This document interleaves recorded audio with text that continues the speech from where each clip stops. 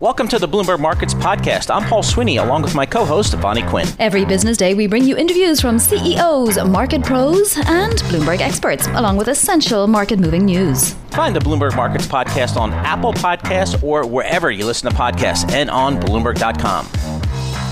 Let's get straight to our next guest. Richard Briffault is Professor of Litigation at Columbia Law School.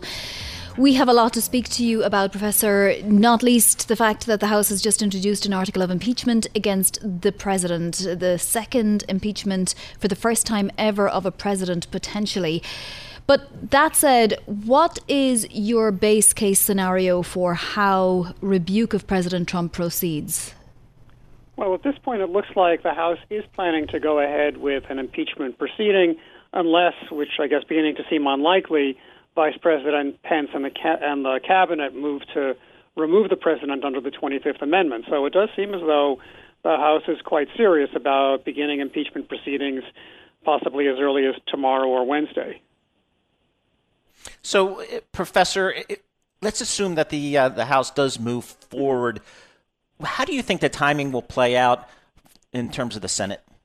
Well, that's a good question. And I think right now they're making some the initial comments are they want to get the House wants to take care of the impeachment. Remember, the impeachment is the equivalent of an indictment. The impeachment means is the House has called for a trial in the Senate. Any conviction would require action by the Senate, as we saw last year, and like the impeachment that grew out of the Ukraine phone call. So the House could do this rather quickly. What about the Senate? That's a good question. The Senate, I think, is out of session right now. Leader McConnell is talking about not bringing them back until the 19th.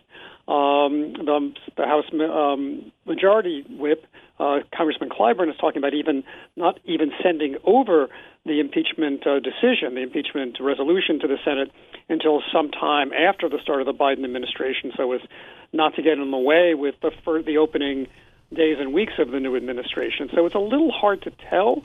When it does seem as though it's quite possible that an impeachment could be voted soon, but it's hard to tell at what point it will move from the House to the Senate. Exactly. There's talk of, 100 days even, allowing Biden to have his 100 days.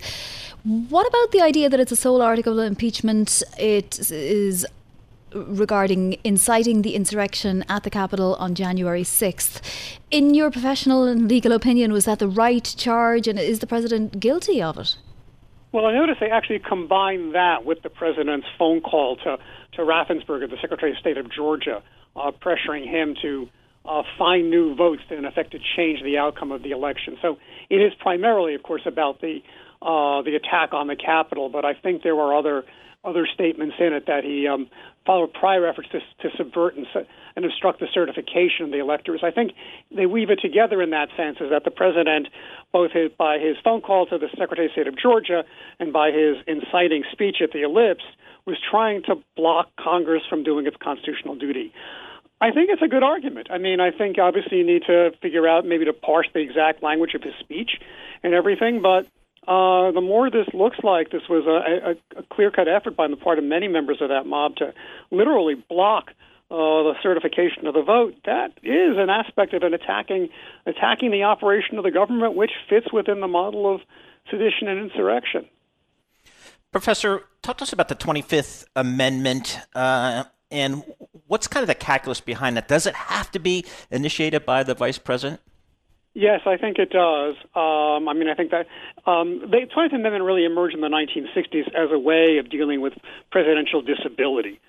Disability short of outright death. President might have a stroke or a heart attack or for some other reason be incapable of fulfilling the duties of his office. And it comes up with a process where the vice president, with the concurrence of the cabinet, can take over, notifies the Congress.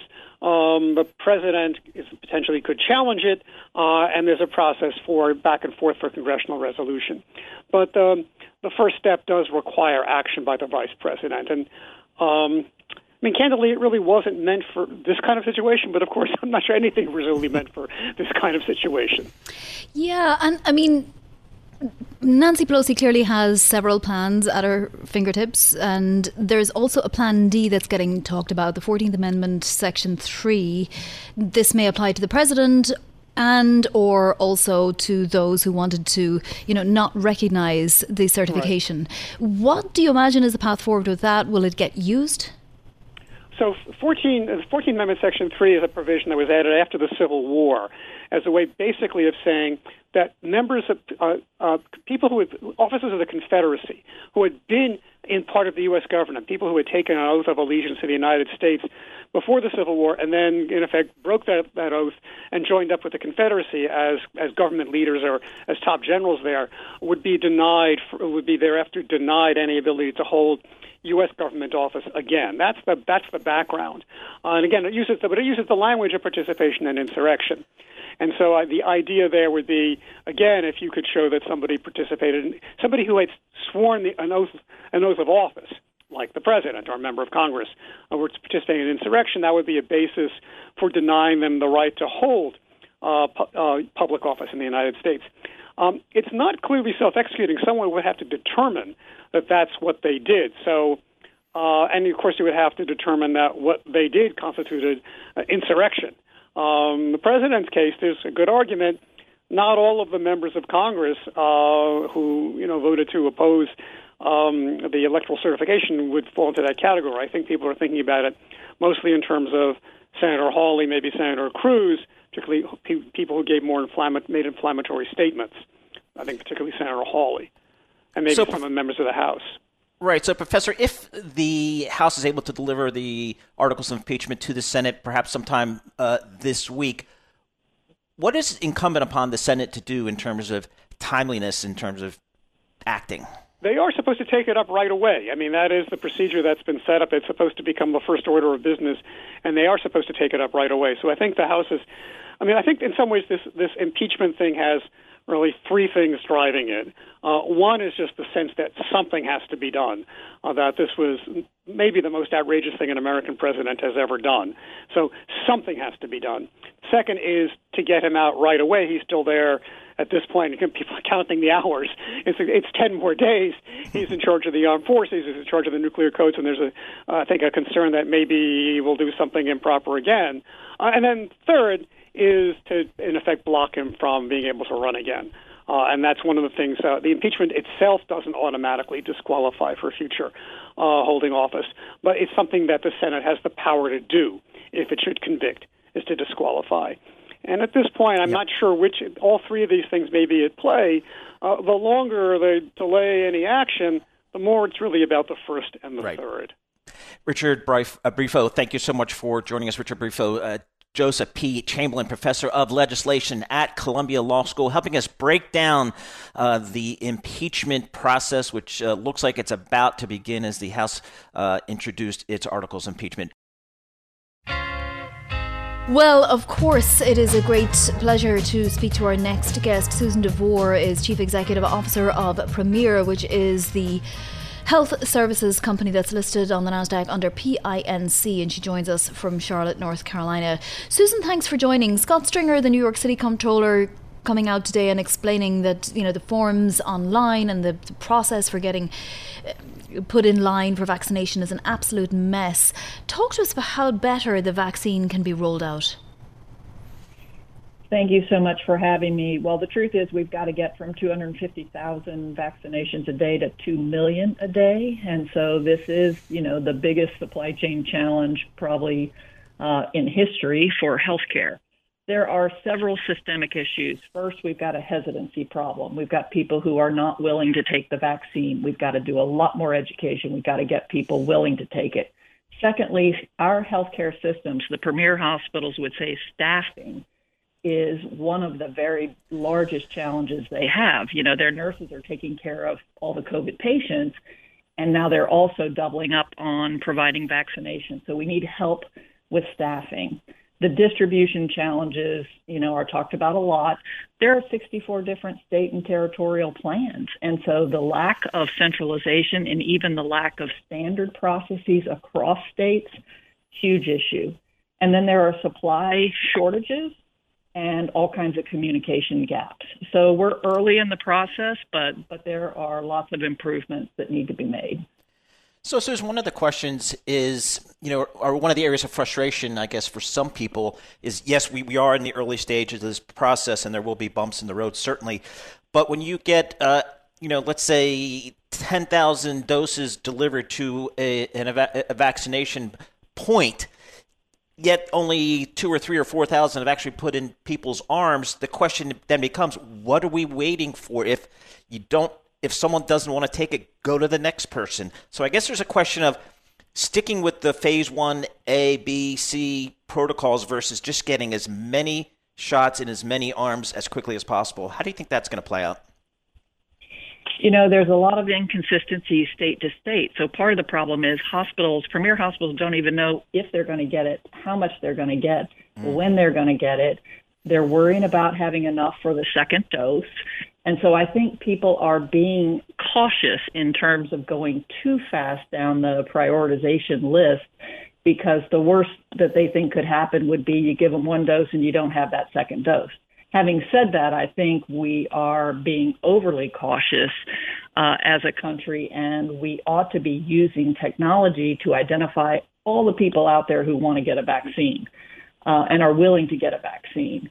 And then we ought to set up more sites for vaccination, National Guard in some places, maybe the retail CVS, Walgreens boxes, so that we actually have a way to accelerate this. With a normal flu, it takes 3 months to get people vaccinated. And this is much more urgent, and we have to change our processes in order to get people vaccinated. How does Premier work with the various states? It seems like because it's a state-by-state issue, it's obviously slightly different for every state. And, a company like yours, is it difficult to manage all that? So Premier has 4,100 hospitals and hundreds of thousands of providers across the country. We work through the inside. We work through the healthcare systems and all of the things that they're trying to respond to at a state level. We have a big supply chain organization, and one of the things folks don't talk a lot about is, these vials are overfilled so you can get 6 doses instead of 5. Well, the kit only includes 5 needles. So you got to go get needles and syringes, which are on shortage. The kits did not include any gloves. And most clinicians want to wear gloves when they're vaccinating folks. And so we've got a shortage of gloves. So what Premier is trying to do is make sure we've got syringes, make sure we've got needles, make sure we've got gloves, make sure we're helping healthcare systems share their best practices and compare notes about how they're dealing with the various state programs. And those, states that are doing a better job of accelerating the vaccination are sharing how they're going about that with other states. So Premier is kind of a critical piece right in the middle of all of the activity at the various state levels. Susan, should there be federal guidance, federal coordination of a vaccination, and if so, how? We believe at Premier there should be federal guidance. There should be a standard reporting process. Maybe there could even be a universal scheduling process. The CDC today is reporting the doses, but you don't know how many of those are first doses or second doses, and it's not a problem yet because not enough time has passed, but it will be a problem in the future. So we need federal guidelines. We need federal standards of reporting. We need federal technology support. We can use federal and state resources like National Guard and others to accelerate this process. So yes, we believe you need a lot more federal guidance, and then you need state level execution of the broader vaccination plan. Susan, thank you so much for joining us once again. We always appreciate your perspective. Susan DeVore, Chief Executive Officer of healthcare services company Premier, based in Charlotte, North Carolina. Just getting an update on the logistics of getting these vaccines out there into the marketplace and into patients as quickly and as efficiently and as safely as possible. That's been a challenge so far, but hopefully things will improve. Well, one of the many fallouts to come from what happened at the Capitol last week has been the role of social media platforms. What role did they play, and what role should they play going forward? We saw many of these social media platforms drop President Trump's account, banned President Trump's account. That's raising some questions about free speech versus accountability. To dig into that, we welcome Mark Douglas. He's the CEO of marketing firm Steelhouse based in Los Angeles. Mark, thanks so much for joining us here. So we had Twitter, we've had Facebook ban the account of President Trump. How do you think those social media platforms and Amazon as it relates to Parler, how do you think they came to those decisions? Okay, well, obviously, I think what happened last week at the Capitol, plus 4 years of history, kind of the cumulative effect of that led to that decision. I think that the Twitter and Facebook banning his accounts was somewhat expected. What's unexpected, I think, is Apple and AWS and the actions they've taken that go beyond Trump. And so, there's just a climate right now of making these kinds of decisions, and I think there's still a lot more to come in terms of where we settle in terms of what's allowed and what's not allowed. Yeah, that was really fascinating. Parler is funded by, among others, Rebecca Mercer, and it builds itself as a platform really for all that protects the First Amendment rights of Americans. But honestly, it did seem like perhaps some of what happened on Wednesday, if not organised on Parler, was at least chatted about on Parler, and it didn't hurt that people were sort of suggesting things to each other. And then Apple came out and said it was going to take it off its App Store, and Amazon Web Services said it wouldn't host it anymore. What is the future for Parler, whose CEO insists that nothing illegal is not dealt with, that they take down illegal things and anything else is completely legal? Yeah, so I think there's two issues there. One is Parler. Although the lot of what people view as right-wing discussion is occurring on Parler themselves just view themselves as champions of free speech. That's what they say. And I don't think free speech is a Republican right-wing issue. So I'm not sure there's as much support for, kind of taking apps down out of the App Store. I think a lot of companies, ironically, including Facebook, think that Apple has a heavy hand when it comes to the App Store. And Facebook in December did full-page ads in the Wall Street Journal and New York Times and other publications essentially railing against Apple's decisions as it relates to the App Store, and there are other companies that are suing Apple. So now Parler, for a different reason, is now in that bucket, ironically aligned somewhat with Facebook in that Apple is exerting too much control. And so I think, that's the first part of the issue. The second part is coming out of the App Store. I think Parler will relaunch as a mobile app, and I think can do so relatively quickly. And so again, that's a way to just use the open internet to put apps out there or to put websites out there rather than relying solely on Apple, who's been somewhat, quite frankly, hypocritical on the topic. So, Mark, do you expect this discussion, again, this whole First Amendment issue, accountability, free speech, to, I guess, retrain the lens of Washington, D.C., Congress, regulators on the internet as it relates to kind of these free speech issues? I think obviously it's a hot topic, but I think actually the users of these platforms are ultimately going to somewhat retrain the lens. So keep in mind, only 10% of Facebook's users are in the United States, but 40% of their revenue is in the United States.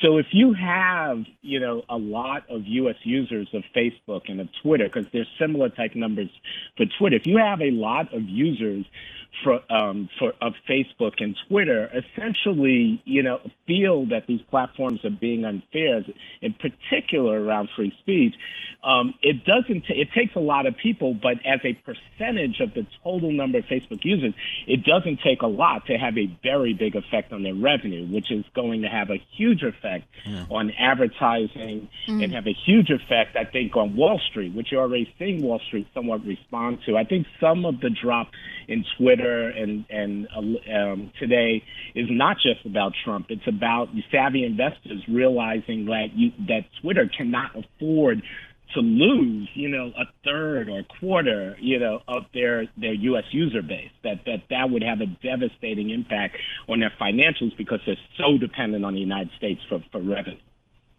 So fascinating to see what happens next, and you have to wonder if these companies aren't concerned about legal liability as well, if it can be proven that there was organisation for some of the events on their platforms. Our thanks to you very much for joining us today. Mark Douglas is CEO of Steelhouse, marketing firm with a lot of experience in social media marketing and so on. Interestingly, Paul, Bloomberg Intelligence suggests that Twitter's advertising base will actually grow in spite of its ban on President Donald Trump right now, and we'll have to see if that's the case. Well, it is time for Bloomberg Opinion, so let's welcome Bloomberg Opinion columnist Brooke Sutherland, who has a great opinion out about corporate America and how it responded to last Wednesday's events. It's really interesting. Only one major business group, and that's the National Association of Manufacturers, signalled the president out when they were denouncing what happened on Wednesday. Many big companies from JP Morgan to Goldman Sachs denounced the violence, but only this one group actually mentioned President Trump by name. Brooke, you write about this because it's fascinating that it's a pretty conservative group that actually ended up doing this. What led to the decision? Sure. And, I think we should say, too, that they didn't just call him out by name. They called for the vice president and the cabinet to seriously consider removing President Trump from office through the 25th Amendment. So this was a pretty incredible statement from any business group, like you said, but especially from the National Association of Manufacturers, which has historically, really aligned itself with conservative priorities. They advocated very aggressively for the Trump tax cuts in 2017, for example. But, I think for this group in particular, the frustration level with the antics of the Trump administration has been rising for months now. The head of this organization labeled the protests over, the economic protection measures that were taken in the wake of the coronavirus as idiots, saying that, if we try to rush reopening the economy, that's going to be the detriment of everybody. Also, came out very strongly against the efforts by some Republicans in Congress to, argue against the certification of the election results. And I think where this frustration stems from is that, the reason why the National Association of Manufacturers has been aligned with Republicans is that they have tended to be the pro-business party, that they've advocated policies that are good for businesses, and that has not necessarily been the case this past year. I mean, if you look at the handling of the coronavirus pandemic and, the fact that stimulus became such a political football, the fact that any kind of, aggressive progress on stimulus measures was sort of turned into a sideshow with this election narrative. I mean, that is not good for business. That is not what manufacturers were certainly hoping to see from a Republican Party. And in manufacturers, Brooke, I mean, as you've written about before, they've really stepped up during this pandemic, whether it's, Ford or General Motors, making ventilators, or Boeing, making face shields. So they've really stepped up and tried to be part of the solution here. They really have. I mean, it's been incredible. I know, corporate America takes a lot of flack, and some of it is obviously very well deserved. But in this moment of need, we've seen manufacturers across the spectrum really step up. And that was, in the crunch time of March and April, as you referenced, these companies that I've never made face shields, face masks, ventilators before, stepping in and saying, okay, we have machinery that we're not using. How can we help? But then also, on the vaccine distribution front, you can't make vaccines without equipment from manufacturers. You can't distribute the vaccines without the logistics companies, FedEx and UPS. And so these companies have been working very, very hard to do whatever they can to try to get the economy back on track, to steer us through this very unprecedented situation. And I don't know if those efforts have been fully appreciated by the federal government, which at times has seemed to be sort of floundering in its response effort. And like I said, that response effort has increasingly become sort of a sideshow to some of these more political considerations. And that's not good for business. Some companies have said that they will not donate anymore to members of Congress who did try to overturn the election. Some have suggested that they won't donate to any political party. Goldman Sachs in particular saying that for the foreseeable future there will be no political donations. Are these bold moves on the part of our corporate titans, Brooke? I can't speak to the banks specifically as I don't cover them as closely. I mean, I think time will tell how firmly they stick to these initiatives that are coming out now. I mean, obviously, this is a moment where it's easier to do something. Now, whether, these commitments have staying power, I think is a question for a different day. It's my understanding this is a pretty light time of year for political donations anyway. But, I think that obviously this is something that people care about. And I think that we're living in a moment where people are looking to corporate America to be more of a leader, that, it's not an option anymore for these companies to stay silent when questions about, the fundamental nature of our democracy are being raised. And so, I think there had been some question about when we did get into the Biden administration, whether corporate America could sort of fade back into the background and if there wouldn't be quite as much pressure on these leaders to come out and make statements in the wake of events. And I think what we're seeing is evidence that that pressure is not going away and that employees are going to want to work at places where their companies do take a stand. And so, I think this pressure for accountability is going to persist. Now, whether that actually translates into, where companies put their money, I think we have to wait and see. So, Brooke, you covered the industrial America, manufacturing sector for a long time here. What do you think, or how are some of these industrial companies and trade organizations, how are they viewing the incoming Biden administration?